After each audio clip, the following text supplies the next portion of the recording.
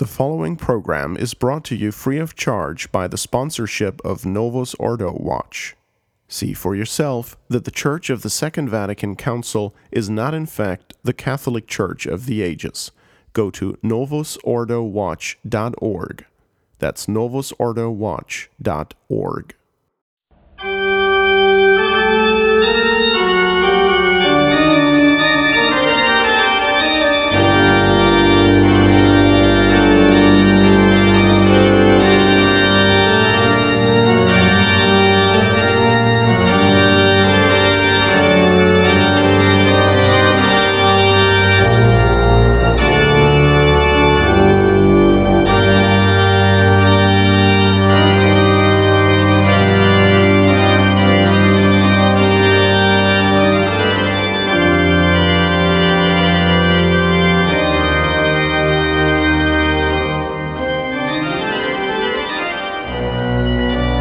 Welcome, ladies and gentlemen, to Work of Human Hands on the Restoration Radio Network.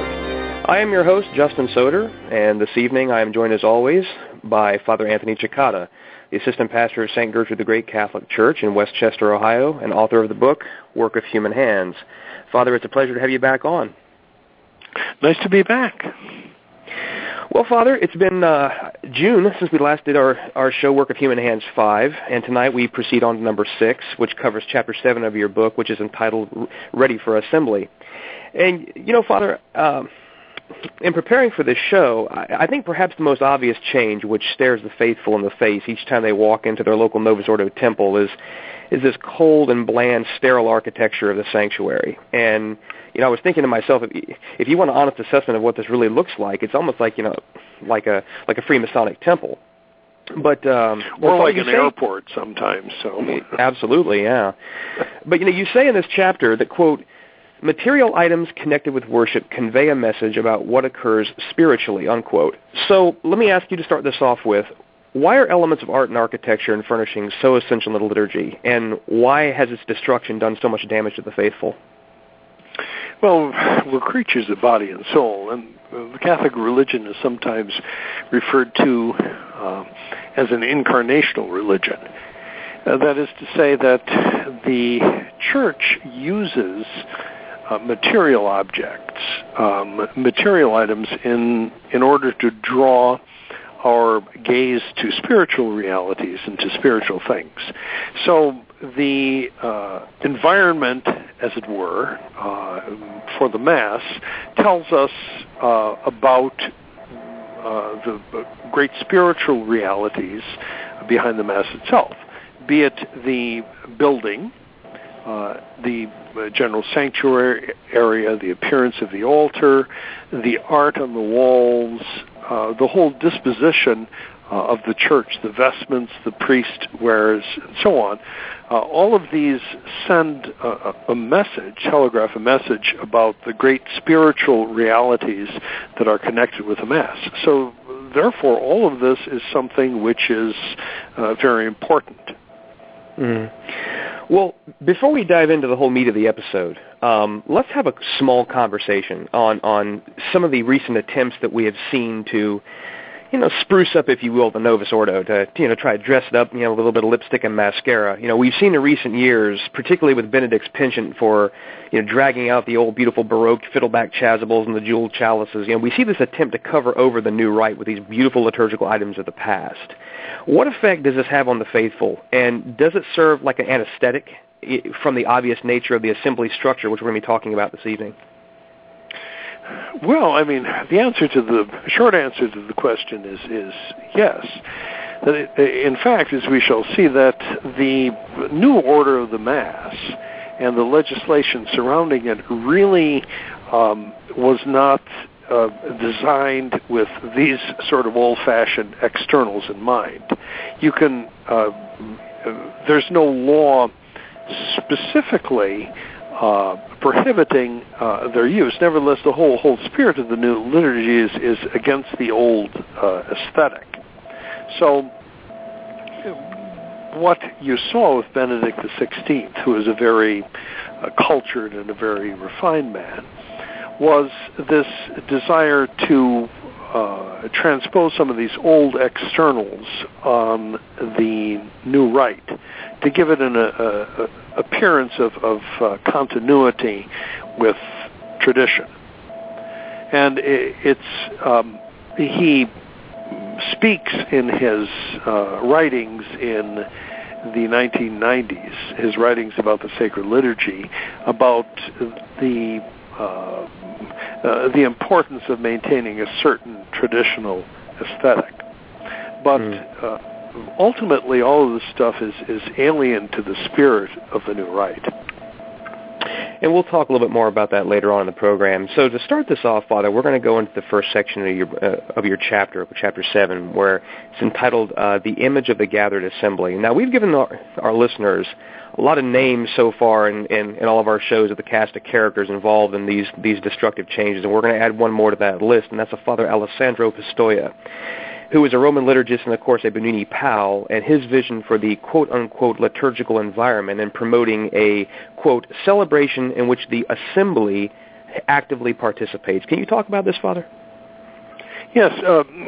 Pistoia, as you mentioned, was one of Bugnini's helpers in Concilium, and in one of the articles in Bugnini's magazine, Notizie, he outlined, when the new Mass came out, the rationale behind the changes in the material requisites that were used for Mass, and indeed in the whole liturgical environment. Pistoia located the central idea behind the new liturgical aesthetic in Article 7 of the General Instruction of the Roman Missal. Now, we've talked about that before. This was the infamous definition of the Mass as an assembly. So, Pistoia said that all of the whole understanding of the new liturgical environment has to reflect the image of the gathered assembly. Whereas before, the different items that were used in the liturgical environment had this idea of the exaltation of God and of the saints and so on. Now, the emphasis had to shift to the gathered assembly, to the people who were in the church and to their action. So you go from something that is an aesthetic and understanding of the liturgical environment as vertical and centered on God to something that is horizontal and that's centered on man. Mm-hmm. There's an interesting quote in this chapter here from this Pistoia, and this Father Pistoia, and he says, quote, "The structure and environment for the new Mass must begin once again to speak to the faith of the people of God." Now, I read that and I thought, people of God. Now, that's an interesting name because I'm pretty sure they used to be called the faithful. And then I thought to myself, well, apparently they're either too stupid or too far sophisticated to appreciate or gain benefit from the old Catholic structure and environment. I mean, this really was sort of a supplanting of those old terms and that old understanding, was it not? Yeah, that's exactly it. The term people of God is a Vatican II term. The idea behind adopting the word people of God rather than the church is that the people of God is somehow broader than the Catholic Church. So this is an ecumenical buzzword. In fact, you find that theology reflected in not only Vatican II and subsequent documents, but also in J.P. II's 1983 Code of Canon Law, that you start out with this idea of everyone who is baptized, implicitly including heretics and schismatics, are part of the people of God, and then you proceed from that to the church. So that's that idea and that theology is one that imbued the creation of the new Mass.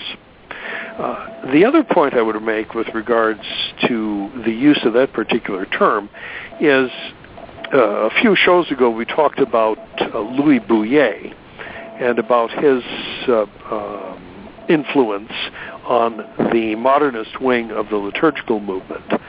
His understanding of the liturgy was based on the Jewish notion of assembly and the idea of the convocation of the people of God. So the use of this particular modernist buzzword in the commentaries on the new liturgy by the authors of the new Mass is something that's very significant. They're pointing. They're calling our attention to something that was really very much a part of the liturgy. Of their modernist understanding of the liturgy, I would also point out that the expression "people of God" is now used quite a bit by Bergoglio, by Francis. That this pops up time and time again in his particular discourses because he is really a man of Vatican II. I want to take our listeners back for just a second, Father. We talked in previous programs about, this is one of the points you hammered home early in the book about the corrosive effects of deregulation as it came to everything, the liturgy, and now we point our attention to sacred furnishings. Tell us a little bit about what Vatican II Sacrosanctum Concilium said about the bishop's power to control and regulate sacred furnishings, if you would. Well, there was as it were, decentralization and deregulation, and a great part of the authority that had been hitherto exercised by the Vatican, by the Roman congregations, was devolved to the local bishops' conferences. So the idea was that at the local level, the bishop or the priest at the local level knows what will better speak to the so-called faith of the people of God. And this is a reflection, please note, and a continuation of something else we talked about earlier, Joseph Jungmann's second major idea of pastoral liturgy, that the liturgy has to be adapted to suit the needs of the congregation, the individual congregation in front of you. So this is turning the idea of the liturgy on its head. Instead of elevating people, educating them about the sacred liturgy and drawing them upwards, that you go for the lowest common denominator and you see what the people want. So this is one of the effects. So your central deregulation is gone. A great deal of the authority then is left in the hands of the bishops' conferences, who then in turn legislate actually very little and allow any priest pretty much to dispose churches, arrange the disposition of churches and what you put in them according to what he thinks his people will like. Mm-hmm. So it's a very short journey from that to the different strange liturgical creations that we've seen in one church after another since Vatican II. Yeah, and you begin to see, Father, the language that came from the bishops' conference with this newfound authority when they made such decrees like that, quote, Christians must respect the primacy of the living assembly. Now, the assembly is living. I mean, you would think since the assembly is made up of people, they would be alive. But, of course, if you visited a Novus Ordo, you may have question and doubt about that. But anyway, I guess my question would be, how are these words and this phraseology, the living assembly and all this, that, and the other, how is that the mechanism of action for creating an anything-goes mentality, which obviously has been the logical result for what we see today in local Novus Ordo temples? Like, we see banners and posters and TV screens with bouncing balls and so on and so forth. Yeah, well, it makes it clear that what we're going for is the consumer liturgy, the lowest common denominator. So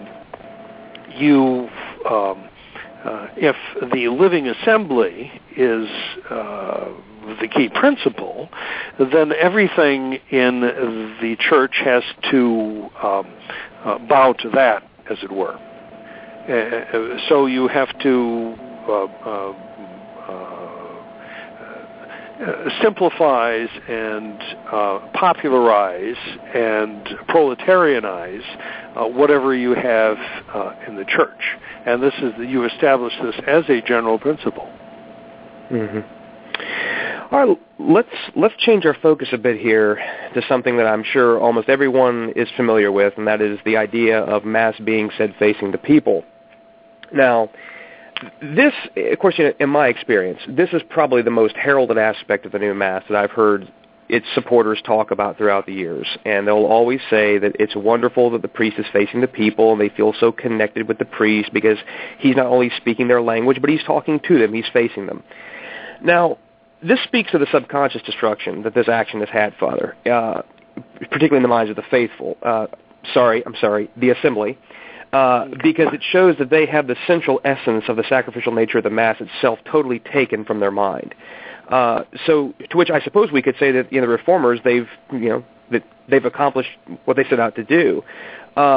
This change, like several of the other Bugnini changes and gutting of the Catholic theology of the Mass, was kind of cloaked in this ideology that we're returning to the early church. And we spoke about this in earlier episodes, or as they like to say, the primitive church, which we'll talk about later on in just a moment. But Father, it seems to me that few people really know exactly when this change occurred and what the process was to make that happen.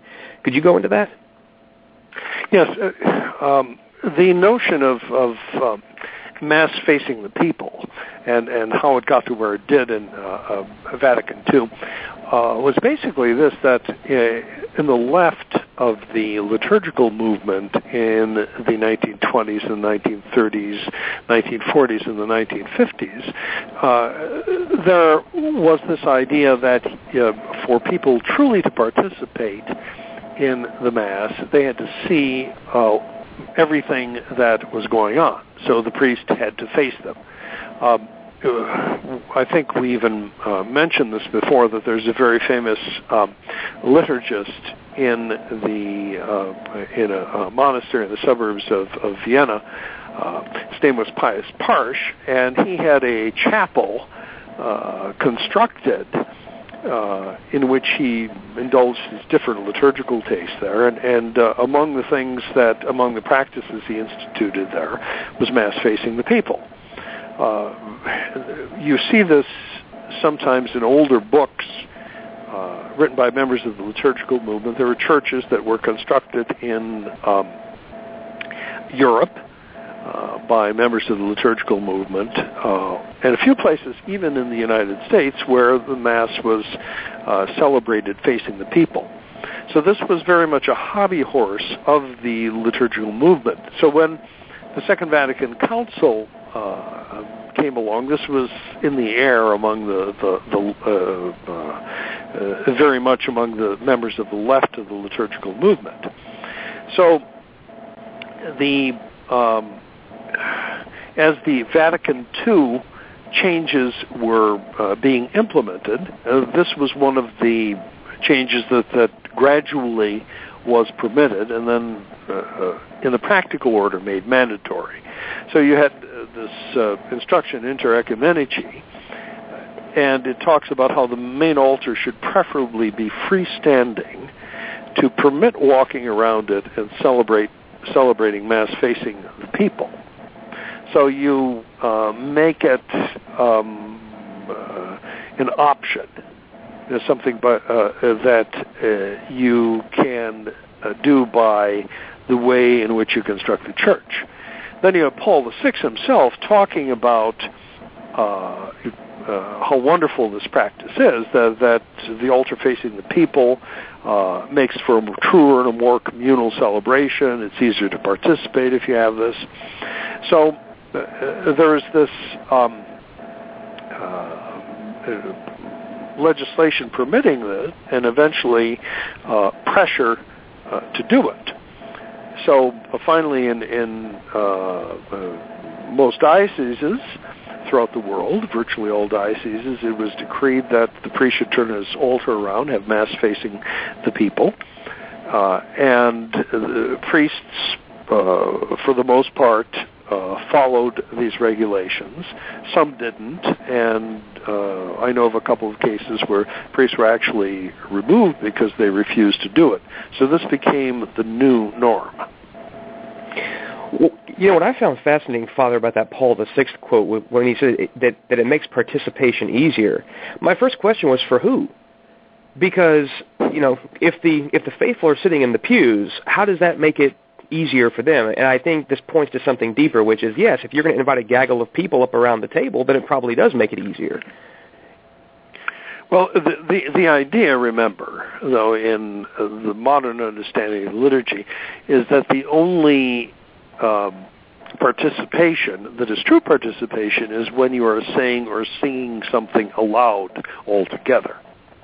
Mm-hmm. So, in that sense, if you understand participation in that sense, that, yes, that is true, that the priest president is the prayer leader, cheerleader, and he's going to be much more effective leading the cheers if he is facing you. You don't have the Cincinnati Bengals cheerleaders facing in the other direction. Rather, they're facing the assembled congregation down in the stadium. So, not that I've ever been to a Bengals game or seen a Bengals cheerleader, for that matter. But in any event.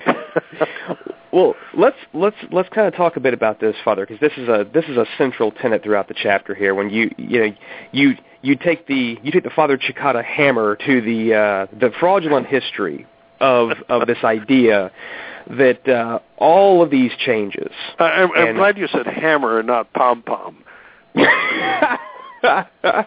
No, hammer indeed. All right. Now, of course, if Bishop Sanborn was on with us, there might be some confusion there. Maybe I would have had to say pom-pom after all. But anyhow, this idea, and we've heard this over and again, and I think we sort of hinted at this in previous shows, that this idea of all these changes, turning the altar around, facing the people, blah, blah, blah, this was all going back to the traditional aspects of the primitive church, and this was the church's primitive practice. Tell us why that's fraudulent, Father. Well, this was repeated time and time again. I remember hearing it as the changes were introduced. The reason it was fraudulent is that what determined the direction for prayer in the primitive church was where east was. Because the Christians, like the Jews, attached an importance to the symbolism of east in their worship. The idea is that the sun rises over the world, and that in Christian worship, the east is the direction symbolically from which Christ will come to judge the world, that Christ is the sun in the sense of the sun in the sky, is the sun of righteousness shining over the world, etc. So you had the important idea was facing east. You see this reflected in the design of synagogues. Synagogues are designed to face east, and the what's called the bema, which is where the cantor stands and sings the prayers. This is a platform in the center of the synagogue, and the cantor is facing east, is facing the eastern wall of the church, which is where the Torah is kept. So this was the design of the Palestinian synagogue, and this was adapted in primitive Christian churches as well. The importance of facing east. So it was an idea of the Christian priest turning around and in a chummy fashion, facing the congregation and dialoguing with them and so on. The idea was that you were facing God. You find this is confirmed by studies of liturgical architecture.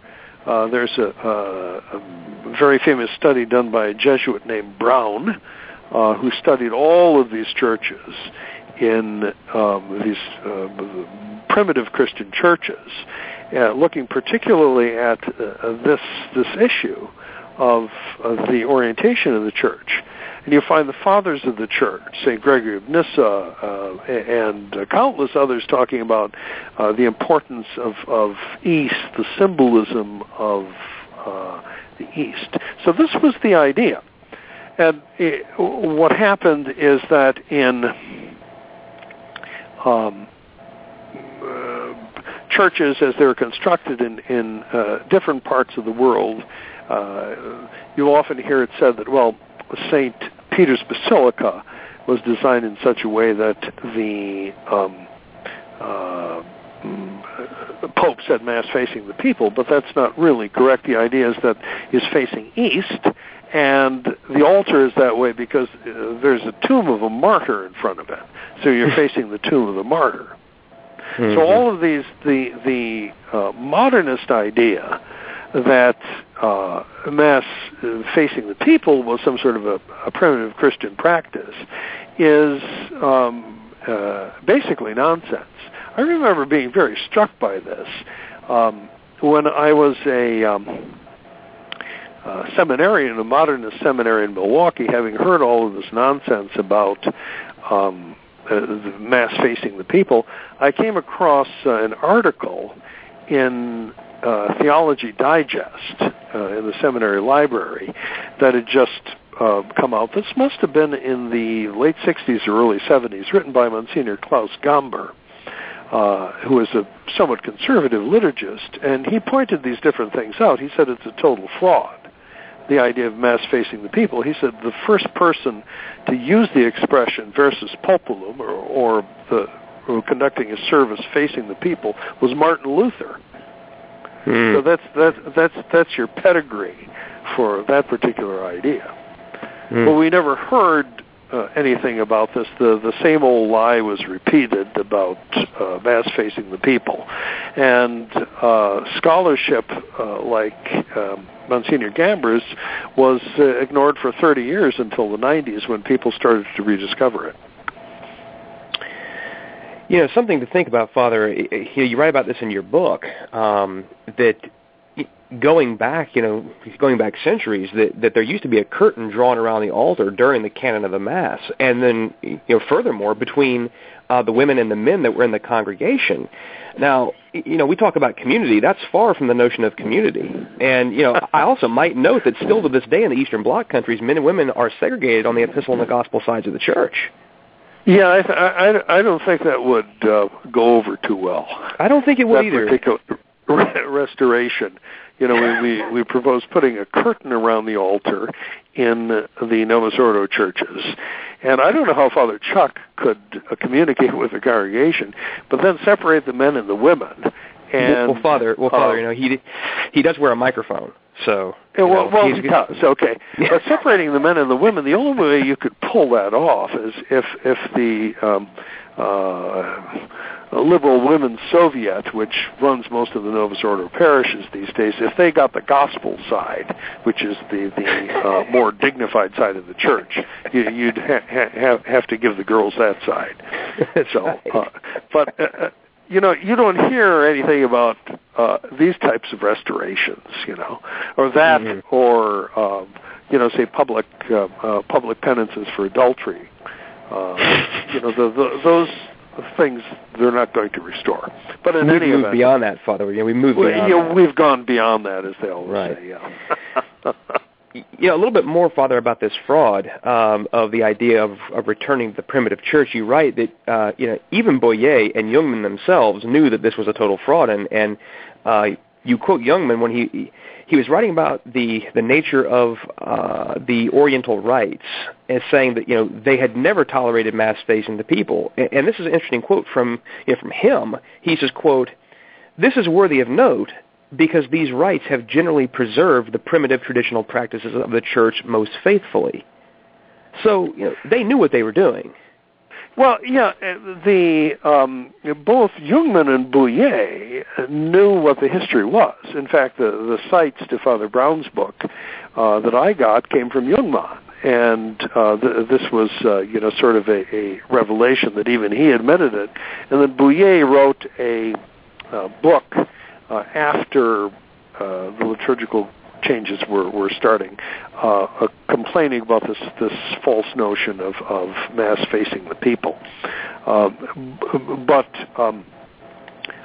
by that time, of course, it was everywhere, and he was regarded as a bit of a crank and a complainer anyway, even though he had a number of admirers. But these people knew that it was fraudulent in any event. But that didn't prevent the program from being sold as a return to primitive practices. This next little portion here, this is a tidbit for our listeners who are the reform of the reform mindset, if you will. It's interesting that one of the most prominent apologists for Versum Populum was Joseph Ratzinger. Could you talk about this, Father? The watchdog of orthodoxy? Well, he actually he had his idea on that was that we should mix a little bit of Protestantism and a little bit of the Eastern sense of ad orientem and toward the having Mass toward the east. So he went. The idea is that he went back and forth on these two different ideas, and he tried to combine the Catholic ideas, features of the Catholic rite, with notions taken from the Protestant communion services. And as we know, something like that really doesn't work. So, well, I'd like to remind our listeners that you are listening to Work of Human Hands on the Restoration Radio Network. And I am Justin Soder, your host, joined by Father Anthony Cicada, Assistant Pastor of St. Gertrude the Great Catholic Church in Westchester, Ohio, and author of the book Work of Human Hands. Today we've been talking about the Masses, the Assembly, a little bit deeper than last episode. We've been diving into a lot of the reforms from Vatican II, the images conveyed, the more of the deregulation, the corrosive deregulatory effects of Vatican II, giving power to the bishops' conferences, and so on and so forth. We'd like to remind you that Work of Human Hands is a production of the Restoration Radio Network. All rights are reserved, and any duplication without explicit written permission is forbidden. Permission can usually be very easily obtained by writing to us at mail@truerestoration.org. We'd also like to thank our show sponsor, Roman Catholic Archive, for providing this show free of charge to our listeners. So, Father, moving on now, we're gonna switch over to the idea and the study of the new sanctuary. This is another part of your chapter here, and I would start off by saying that perhaps nowhere is the empty vacuum that is the Novus Ordo religion and its service realized better than by visiting a sanctuary, which really ranges from the veneer of tradition, that remains in it from the yesteryear of the old cathedrals of the world, and, to the scandalous and Freemasonic monstrosities that we, see in everything that the modern touch has been applied to. It's incredibly important, as you point out in the book, to see the link between the new religion, its new Mass, and the new sanctuary in which it's offered. They're all connected. So, Father, I thought you could start us off with a summary of why the new sanctuary provides the assembly with its man-centered worship compared to the Catholic sanctuary, which is Christocentric. Well, the Catholic sanctuary was centered on the altar and the tabernacle. And that's something which, that's a proposition that really doesn't need any proof. You look at any pre-Vatican II church, and that's exactly what you see.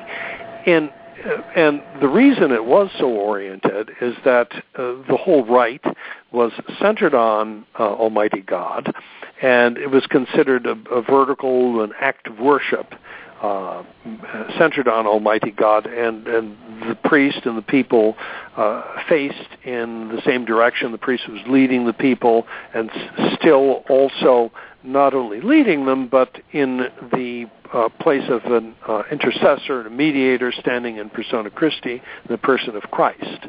So all of those messages were conveyed by how the sanctuary of the church was constructed. Everything was centered on God. It was theocentric. In the liturgical reform, so-called, since everything now is based on the assembly, the orientation and the whole disposition of the sanctuary is changed. So instead of the centrality of the altar, you have three separate points. You have the altar/table. You have the where the liturgy of the Eucharist is celebrated. You have the pulpit or the lectern, where the liturgy of the Word is celebrated. And then you have something called the President's Chair, where the priest presides over the congregation. So instead of one focus, one theocentric, God-centered focus, you have three different anthropocentric focuses that are all directed toward the congregation, because the priest, as his president's chair, faces the people, the lector faces the people, and for the liturgy of the Eucharist, from the presentation of the gifts onward, the priest is standing at the table, also facing the people. So it's again, as we drill down in the different elements of the new Mass, we see this man-centered essence of it. Mm-hmm. Let's talk a bit, Father, here about, there was a very interesting way in which Pistoia actually described the way that these essential elements of the presider's chair and the lectern and the table or the altar should be arranged. And he said that it should be arranged in a, quote, triangular system, unquote. Now, I would say a note to all of our conspiracy theorists out there, yeah, we connect the dots too. Okay, we get it. Very good, Justin. I compliment you on your all-seeing eye. Well, see, now you're just giving it away, Father. Yes, that's right. You're giving it away. Interesting, huh? You would have some churches that were designed by your crazier architects would have the table off to the side and the president's chair in the center. So you had these. You didn't even have the table in the center, but all this was designed, as it were, to go along with the theology of the new Mass. This tripartite, this triangular system. So. Mm-hmm. That's very interesting. One more point here, Father, that I wanted to cover, because I know it bears mentioning, was the abolition of the communion rail. Now, I remember when I first came to Tradition years ago that it was, when I finally walked into a church that had a communion rail, I could not put my finger on it. I just knew that it felt right.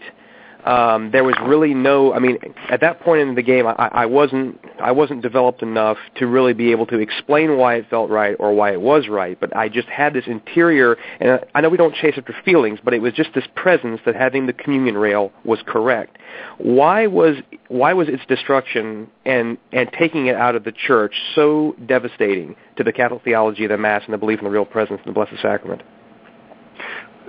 Again, it's the symbolism of it, that it was a symbol of a separation, as it were, between heaven and earth, that the sanctuary symbolized heaven, the holy place, and the nave of the church symbolized the world, and so you had this symbolic separation.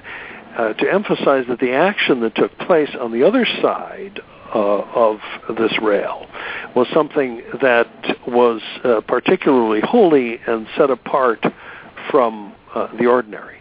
So that was the idea of the communion rail, very much so.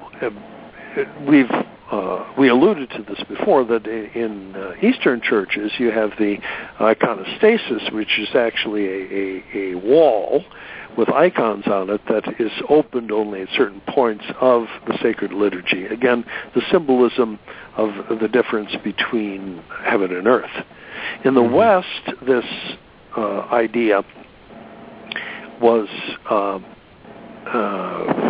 transposed into sanctuary screens, also called rood screens, R-O-O-D. Rood being the Old English word for the crucifix. And these were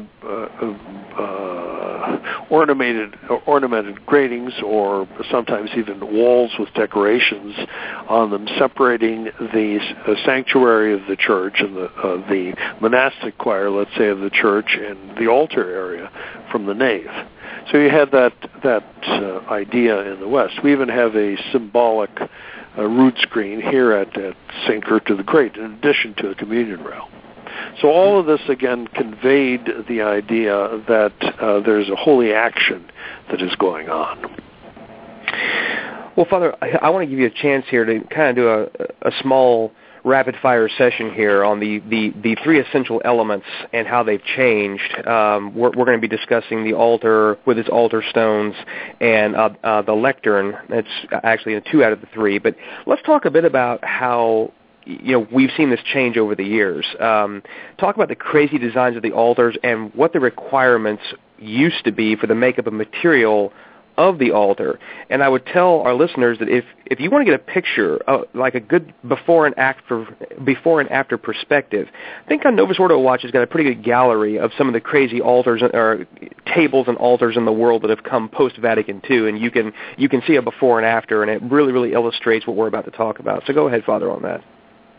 Yeah, well, the design of the altar was exhaustively regulated by all sorts of legislation in the pre-Vatican II liturgy. It had to be something made out of stone. It had to be consecrated. You had to have crosses engraved in it. It had to be fixed in a certain way. It was almost always rectangular. So there were all these different rules. After all of which were designed to emphasize the sacredness of the altar itself, connected with the action that was going on at the altar. After Vatican II, this legislation basically was thrown out. You started to see altars in all sorts of crazy and odd designs, square altars, round altars, altars done in a very abstract way. One common thing in the 60s was, or the 70s, was something of a butcher block type of altar. You'd have this big church, and there'd be like a square blonde butcher block in the center of it, which would serve as the altar replacement. In the Vatican, the altar of the Confession, which is in the far end of St. Peter's behind the high altar, was redone, and there was an altar facing the people that was put in there, and it looked like a big giant anvil. I've seen that, big modern anvil. So there was this conscious idea to get away from the traditional dimensions of the altar. You had to have, it had to be made out of stone, some sort of a stone. The modern legislation allows you to use wood or synthetics for it. In the old legislation had a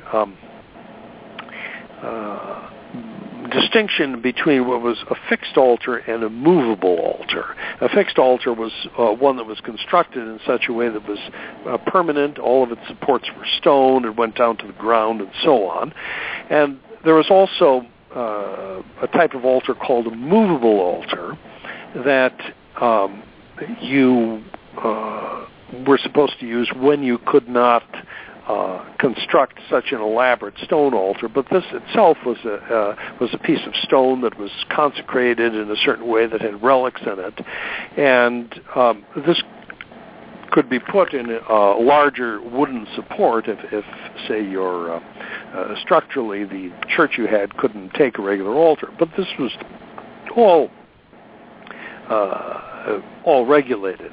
Now the idea is you can make it out of any suitable material. The new legislation says, well, yes, the altar should be made out of stone, but then the Bishops' Conference can approve any other sort of solid material that they think is becoming. So what happened here is, with just a couple of words, the new legislation did away with 1,600 years of tradition by, in effect, making the stone altar optional. And so in many modern churches, you simply don't have this. So that's as far as the main altar in the church. And then one of the other features in a church that was constructed according to the traditional regulations was side altars. These were constructed for priests to say private masses at, or as altars of devotion to different saints whose images were above the altars. Well, here, in effect, the practical order, this was abolished. There should be, the legislation says normally only one altar in any church, and that's that. But this went along with discouraging private masses and devotion to the saints in general, too. So a whole, it's a different world. It's a different world. And in the altar, Father, itself, physically, there is an altar stone, which contains the relics of a martyr. Now, some of our listeners may not be aware of that, or they may be coming to tradition for the first time and really seeing the devastating changes. So maybe you could talk a little bit about the significance of the altar stone and why there are relics of martyrs inside the altar stones. First of all, the symbolism of stone is that is multiple. It recalls our Lord's body being in the sepulcher. As well, it recalls the image of Christ, who is the true cornerstone of our faith. So you have there's this material of stone, and the symbolism that set into the stone in a traditional altar are some relics of the saints that are normally placed in a small container, small hole in the center of the altar, and then solemnly consecrated by the bishop, and then cemented in to the stone.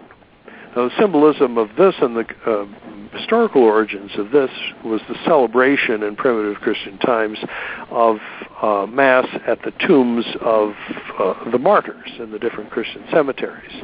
The martyrs would be commemorated and prayed to on the anniversaries of their martyrdom, and the priest would say a Mass in effect on top of their tomb if he could, top of the martyr's tomb if they could. So there's an old tradition for this. Here, the new Mass deregulated this particular practice, that the diocesan bishops could, the legislation said, decide the suitability of retaining this practice by considering the spiritual good of the community, as usual, the lowest common denominator. So what happened practically speaking, is that they did not the practice of making an altar of stone, constructing it out of stone, and then enshrining the relics of the martyrs was no longer followed. Mm-hmm. It's another option, but again, it's considered that it's not really anything particularly important. I would tell our listeners that if you ever have an opportunity to go see an altar consecrated, correctly and traditionally done, you should definitely go see it. You should go take a chance, because you may not get to see it again in your lifetime.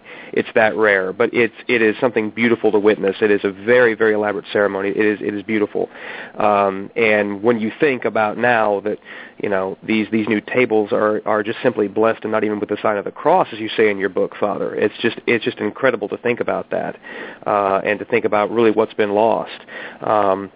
Let's move on for just a second, Father, to the lectern or the ambo. Now, today we see a wide cast of characters which stand behind this, and most of them nowadays are unfortunately women. And talk about the significance of the role reversal that happened here, Father.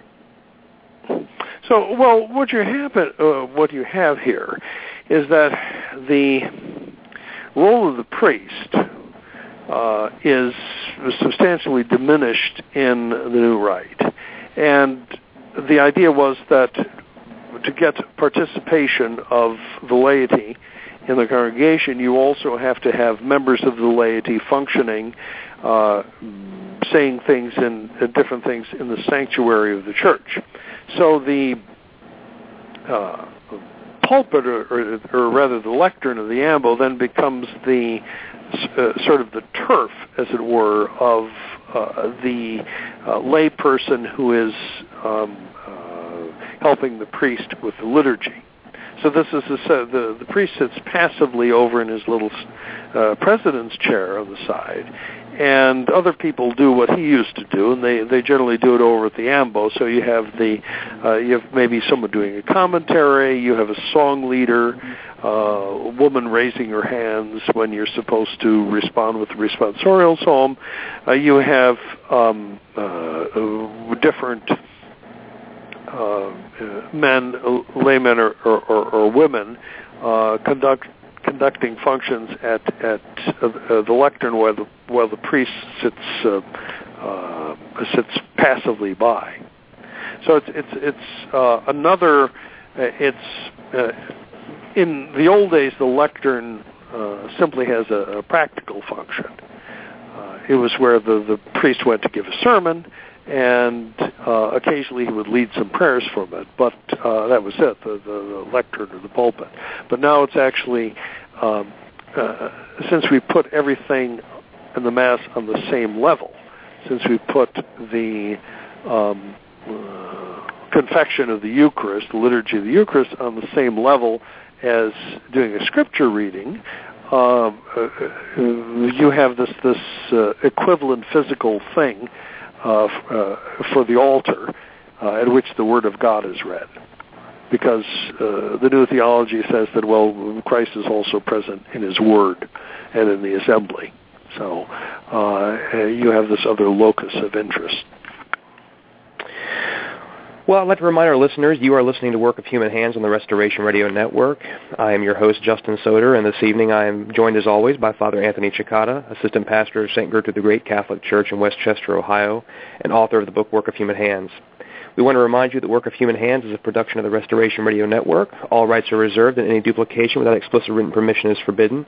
Permission can usually be very easily obtained by writing to us at mail@truerestoration.org. We'd like to thank our show sponsor, Roman Catholic Archive, for their generous sponsorship of this show, bringing it to our listeners free of charge. So, Father, moving into the last part of our conversation this evening, and this probably the most offensive, is the part of this chapter which you've entitled The Vanishing Tabernacle. Now, besides the Catholic religion, the most distinct and singular absence in a Novus Ordo sanctuary is that of the tabernacle. And nowhere in a Catholic church, I would say, is our faith supposed to be more prominent and tangibly visible than it is in the centerpiece of the high altar, where our Lord in the Blessed Sacrament lives and resides, waiting for us to come even pay him a visit in the tabernacle. It's almost ubiquitous that if you walk into a Novus Ordo temple, that you're going to play the game of Find the Tabernacle.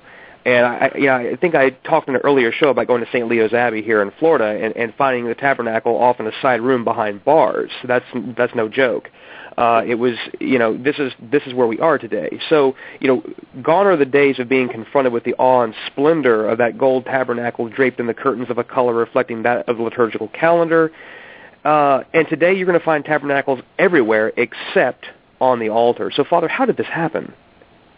Well, it was something that was done very gradually by the modern post-Vatican II legislation, probably because the idea of the importance of the tabernacle was so ingrained in Catholic piety, pre-Vatican II Catholic piety.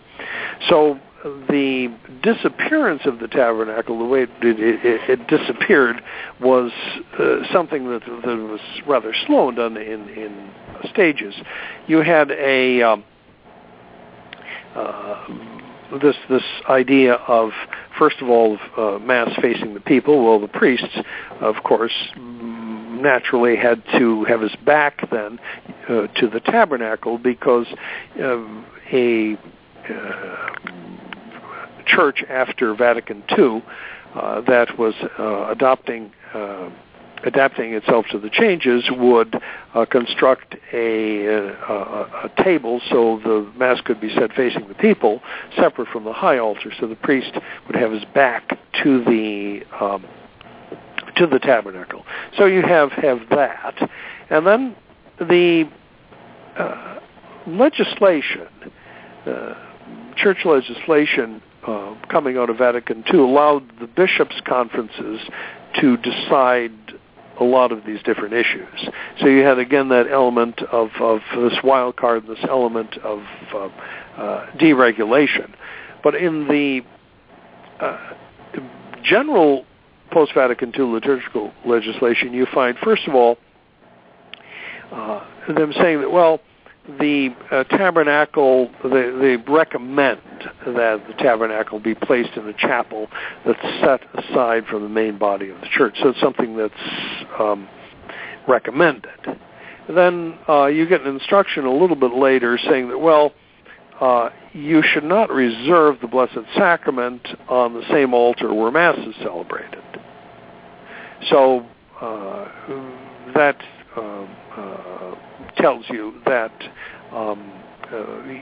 you should not have the two things together.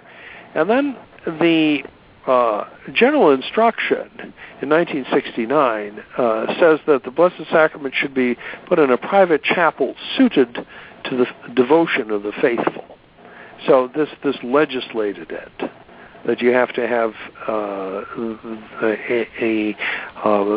a tabernacle has to be in a private chapel.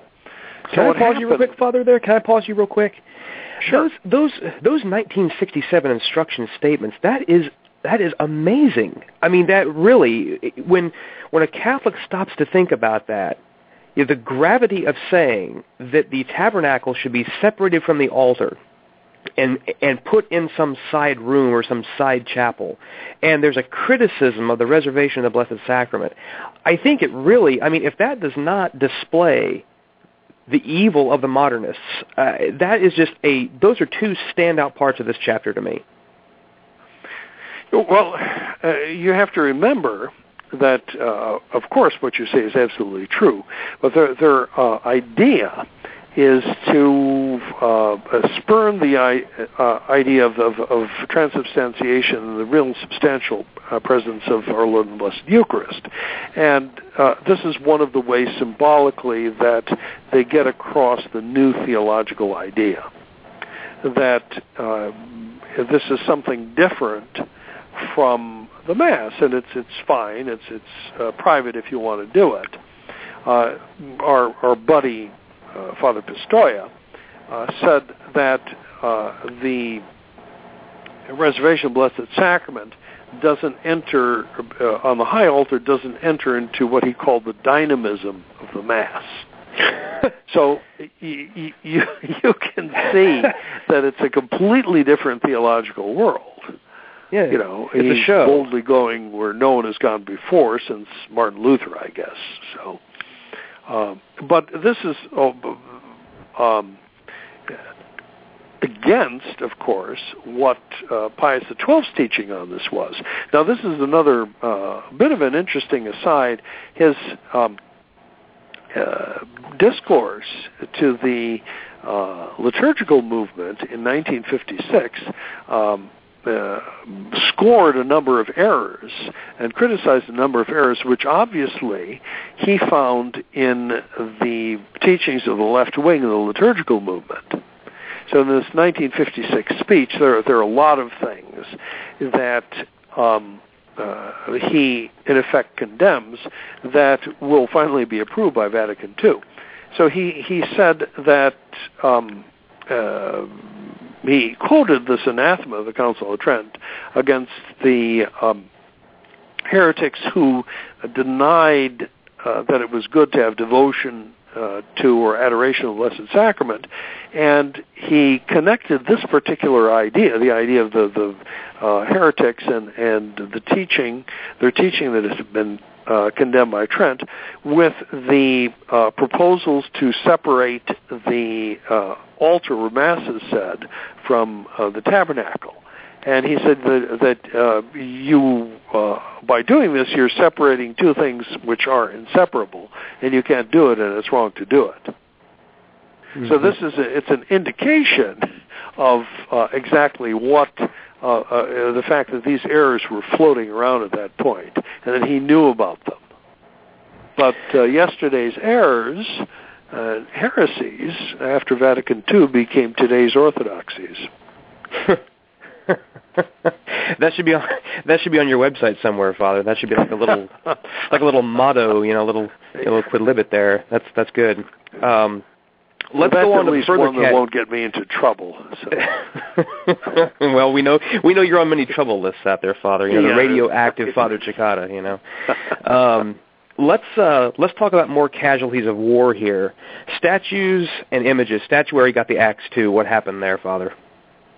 Well, I mean, they're not interested in the supernatural order. Your modernists are. Yeah, bluntly said. I mean, the basic idea there. But apart from that, the idea of devotion to the saints was something that was seen as old church, not really important. This idea of them interceding for us, the merits of the saints, and so on, as our intercessors in heaven, that this is simply not. This does not speak to modern man anymore. So the important thing is this theology of the assembly. And if you have a church full of statues and devotional altars to the saints, that distracts them from the primacy of the living assembly. Mm-hmm. So all of this has to go. And here, too, there was a progress, as it were, in the legislation of Vatican II, the post-Vatican II liturgical legislation, which reduced to virtually nothing the importance of images of the saints. You see that reflected in the new ritual books, the new liturgical books for the dedication of a church, for instance. So this is all part of the package. So, and very much a part of the reform, and very much in tune with the idea of the primacy of the living assembly. One of the things that one of the anecdotes that I mentioned in my book was this, that as I was researching work of human hands, I was going through very closely the magazine that Bugnini and the liturgical reformers had put together. The volumes of a magazine called Notizie, which means news, and it was put out to discuss the different details of the liturgical reform as they were being instituted. It was a dull magazine. It would be only of interest to, I guess, what you could call a liturgy geek for the different details and trivia that it contained. And so it was awfully dull, and it never had any pictures, with very few exceptions. One series of pictures it did have, though, was a church before and after the application of the Vatican II sanctuary rules, what you were supposed to have in the sanctuary. And the first picture had this church with a magnificent altar in it, and all these different statues, magnificent statues that were in the niches above the altar. And this was the before picture.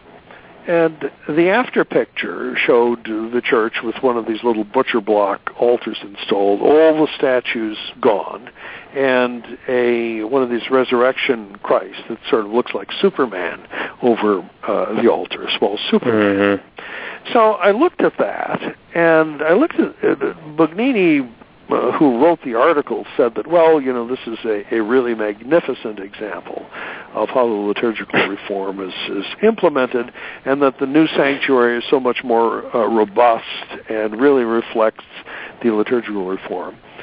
So I was contemplating this, and I thought, gosh, those statues look awful familiar. Well, it turns out that it was before and after picture of St. Stanislaus Church in Bay City, Michigan. And it turns out that we at St. Gertrude the Great managed to get most of those statues. And they are the ones that are in the sanctuary of our church now, adorning it. And I find it so supremely ironic that of all people, of all churches, that the statues whose disappearance Bugnini praised ended up in the most anti-Bugnini church probably in the universe, St. Gertrude the Great. That is a great story, yes. And then the statue, yes, the statuary is beautiful, and if any of our listeners get a chance to visit St. Gertrude's, you will not be disappointed in the statuary. It is quite elaborate. That's an amazing story. One point I wanted to make, Father, too, is we talked about the corrosive effects of the deregulation and giving the bishops' conference powers, and what do we think the Bishops' Conference said when they were given the chance to comment about the direction that statuary and imagery should go in church? Well, how it should conform to the reform. Should it be that they should be present, they should be visible to the faithful? No. No, they gave a quote that said, quote, "In a period of church and liturgical renewal, the attempt to recover a solid grasp of church and faith and rites involves the rejection of certain embellishments, which have in the course of history become hindrances. In many areas of religious practice, this means a simplifying and refocusing on primary symbols. In building, this effort has resulted in more austere interiors, with fewer objects on the walls and in the corners," unquote. So there you have it, Father. Proof in the pudding right there. Yes, this is presented as the ideal, and this was the reality of the way that churches were constructed after Vatican II, and for the most part still continue to be constructed with the absence of statues and images of saints. Let's move on, Father, to sacred vessels and priestly vestments, because both of those tie in together. Could you talk a bit about how the downgrading of the quality and the craftsmanship, frankly, the downright abolishment of certain sacred vessels worked and has worked to destroy the faith and the real presence? Well, there was a certain traditional form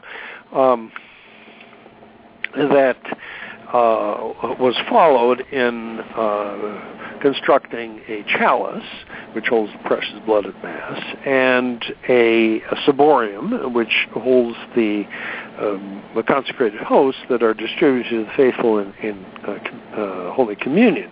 And these had a certain standard form. There were many different styles, but you could look at something and you could tell it was a chalice or it was a ciborium from its general shape and the fact that you had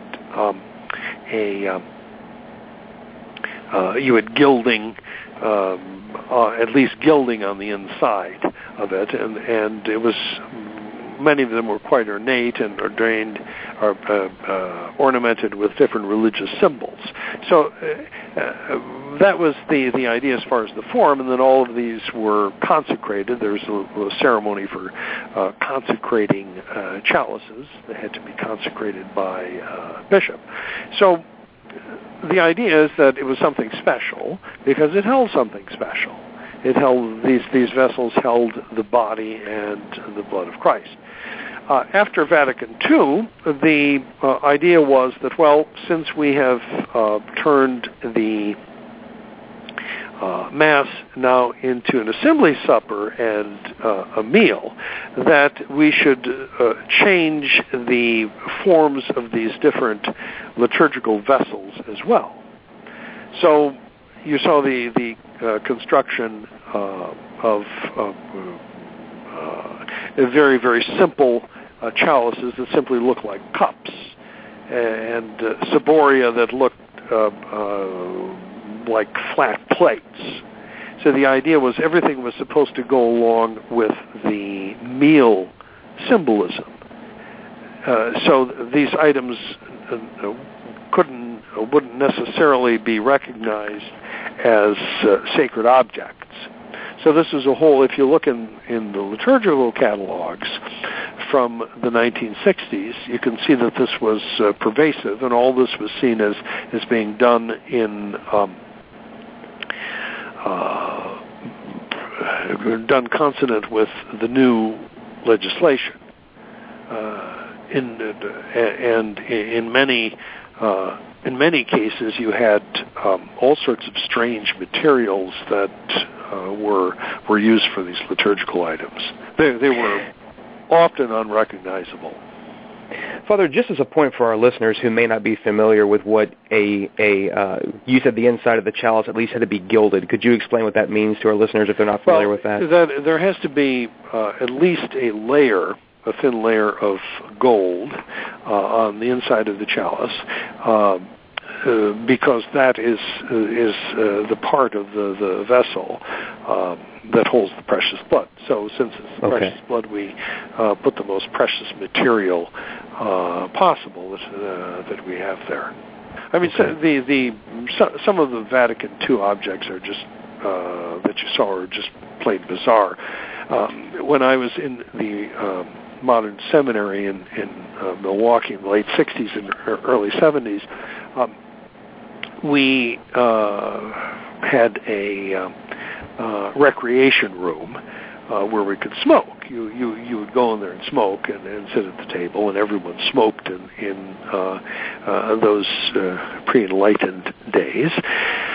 And I was sitting at the table talking with the sacristan, and was distracted by someone else, and I went to put my cigarette out in an ashtray while I was looking at someone else.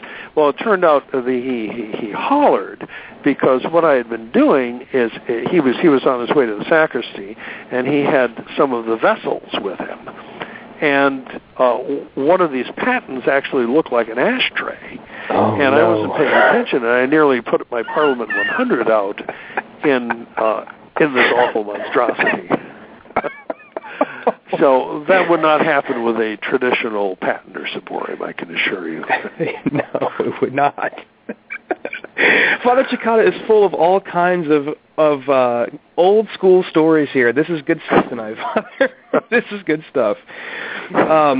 Let's talk a bit about the changes in priestly vestments. And of course, I mean, everyone has noticed this. This is not anything that is going to shock anyone if we talk about this. I mean, if you've been to a traditional Mass, particularly if you've been to a chapel or parish that has been around for a while and they've had a chance to collect very nice vestments, I mean, you see the majesty and the elegance and the eloquence in the vestments themselves compared to going to a Novus Ordo and seeing these Novus Ordo presbyters wearing horse blankets and sackcloths and bed sheets and whatever it may be.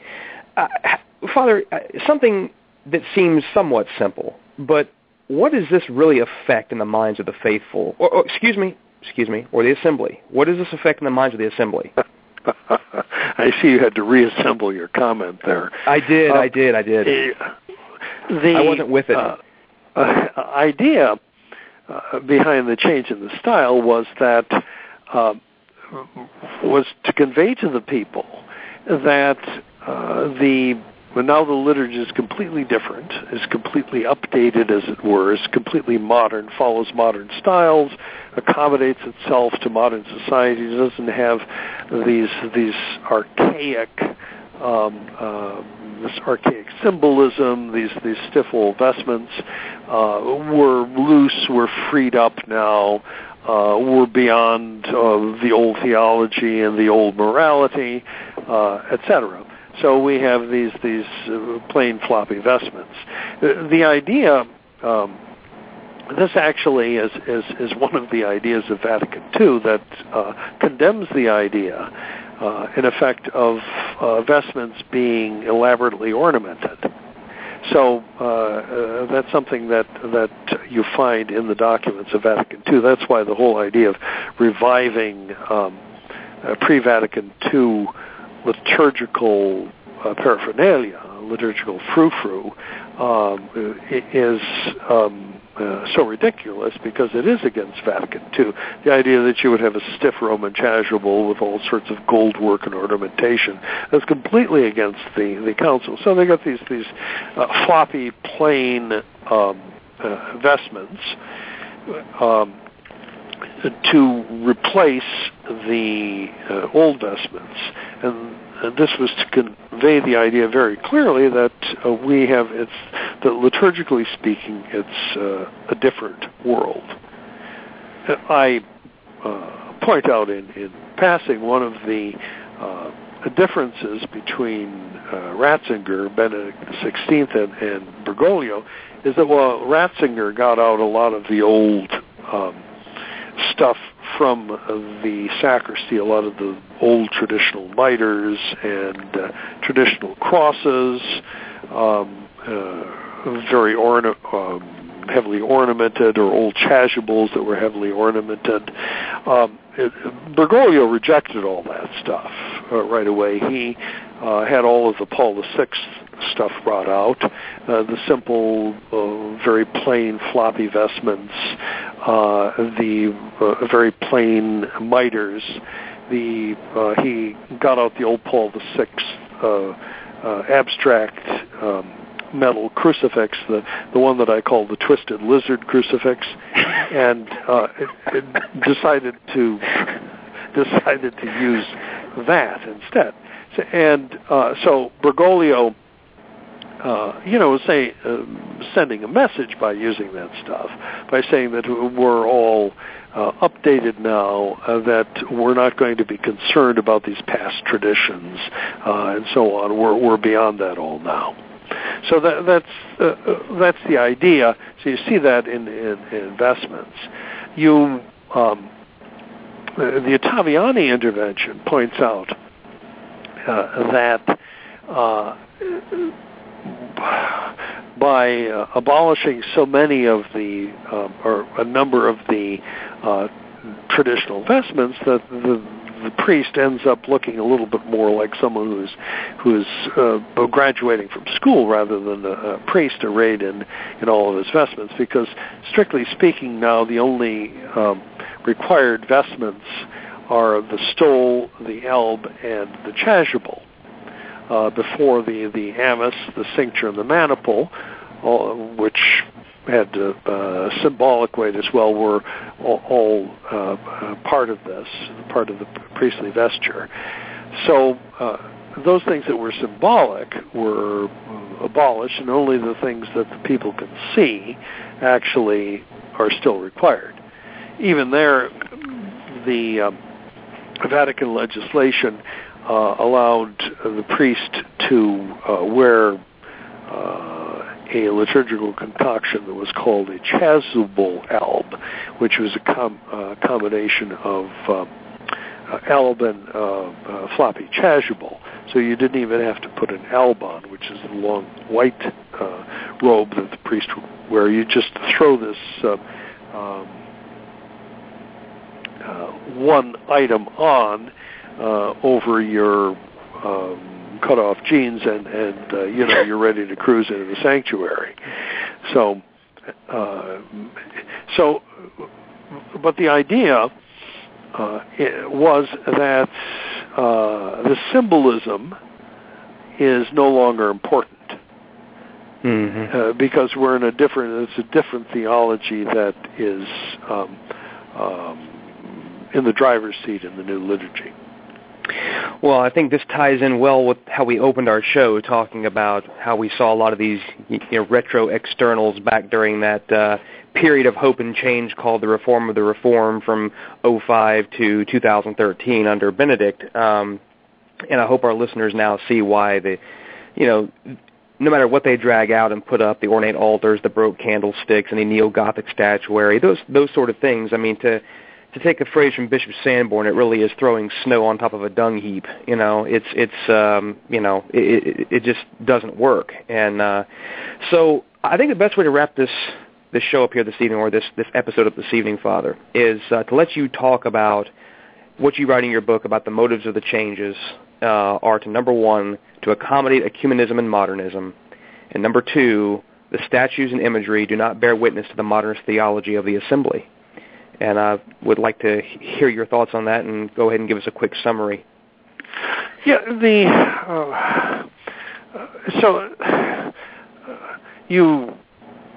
if you look at these things individually, you say, okay, well, it's a question of details, and you're hung up on tiny externals. That was one of the comebacks all the time that modernist clergy had for you in the 60s if you complained about this, that, or the other thing. But what happens is that the aggregate effect of changing all of these externals conveys a theological message. And the theological message is that the theology of the Mass has now changed. It has changed to accommodate ecumenism, that is to say, to make elements of the Catholic liturgy acceptable to non-Catholics, to do away with the frou-frou, as it were, of it.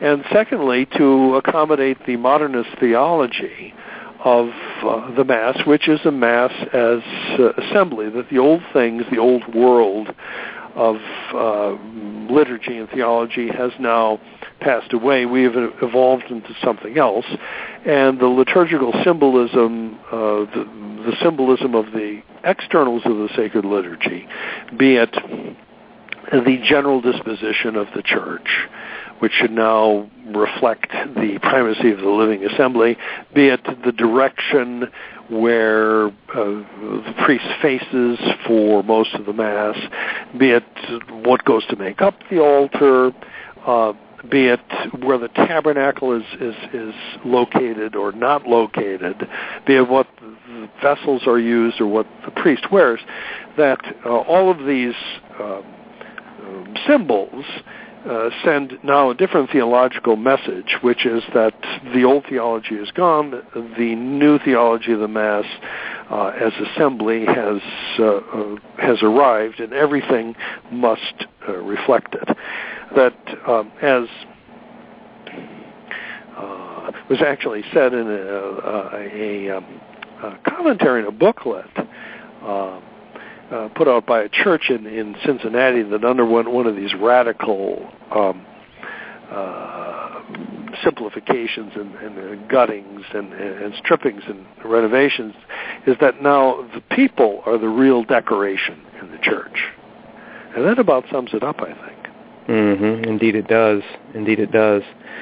Well, Father, thank you so much for your time this evening. This particular chapter, I think, is another one of those nuts and bolts chapters that, the whole book is nuts and bolts, but I think this is a chapter that a lot of our listeners who have walked the journey to tradition all experienced, and you've really laid out. And just to remind our listeners, we've just covered really the heavy lifting parts of the chapter, but there's so much excellent material in this chapter, particularly the part about priestly vestiture, where Father gives the prayers that the priest says as he vests for Mass, and it's really beautiful. And if you haven't picked up the book, it's definitely worth a read. And if you're a liturgical geek, this will definitely tickle your liturgical funny bones. So, Father, tell us what's happening over at SGG Resources since we last talked in June. All right. Well, we have.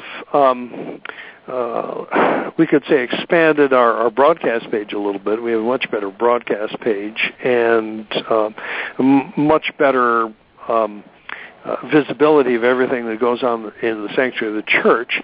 It's a very important part of our apostolate. The fact that we're able to bring the traditional liturgy through the web to different parts of the world to Catholics who don't have access to the Holy Sacrifice of the Mass. In connection with that, we run various novenas and devotions. We're running one of Marian feasts, September Marian feasts. We invite your intentions for that, and you can submit those through the site as well. The site you can use to order a copy of Work of Human Hands, to purchase different DVDs that we have, and generally to support our work, which of course we encourage, and in connection with that, we urge you to tell your friends about it. So that's the story on sggresources.org. And Father is always taking donations made payable to Father Anthony Cicada with as many zeros as possible at the end of the check, before the decimal point. So before the decimal point. If you want a tax deduction, though, it's better to make it to St. Gertrude the Great Church. So if Bill Gates is listening, we still have a plan for building a bigger church here, and I particularly would like a nice rood screen for this one to separate the sanctuary from the nave, and of course a giant pipe organ. So Bill, we're leaving it up to you, and we even take PayPal and American Express. Well, Father, thanks so much for your time this evening. I appreciate all that you've given to us and to our listeners, and thank you for all that you do. God bless you. God bless you. All of us here at the Restoration Radio Network would ask that if you found this show to be helpful, informative, or any way beneficial to you and to your Catholic faith, that you would please consider sending a note of thanks to the clergy who help make our network worthwhile. Or remember that above and beyond the material contributions, the most important donation that you can make here to our work is prayer. So please think of offering a Mass, a Rosary, or even a simple Ave for our work the next time you pray. For the Restoration, I am Justin Soder, and may God bless you.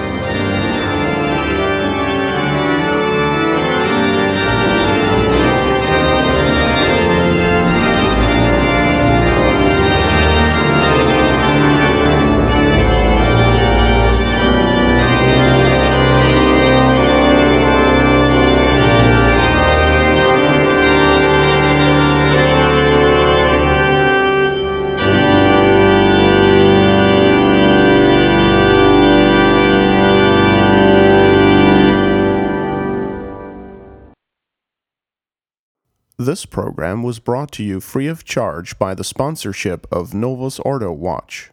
See for yourself that the Church of the Second Vatican Council is not in fact the Catholic Church of the ages. Go to novusordowatch.org. That's novusordowatch.org.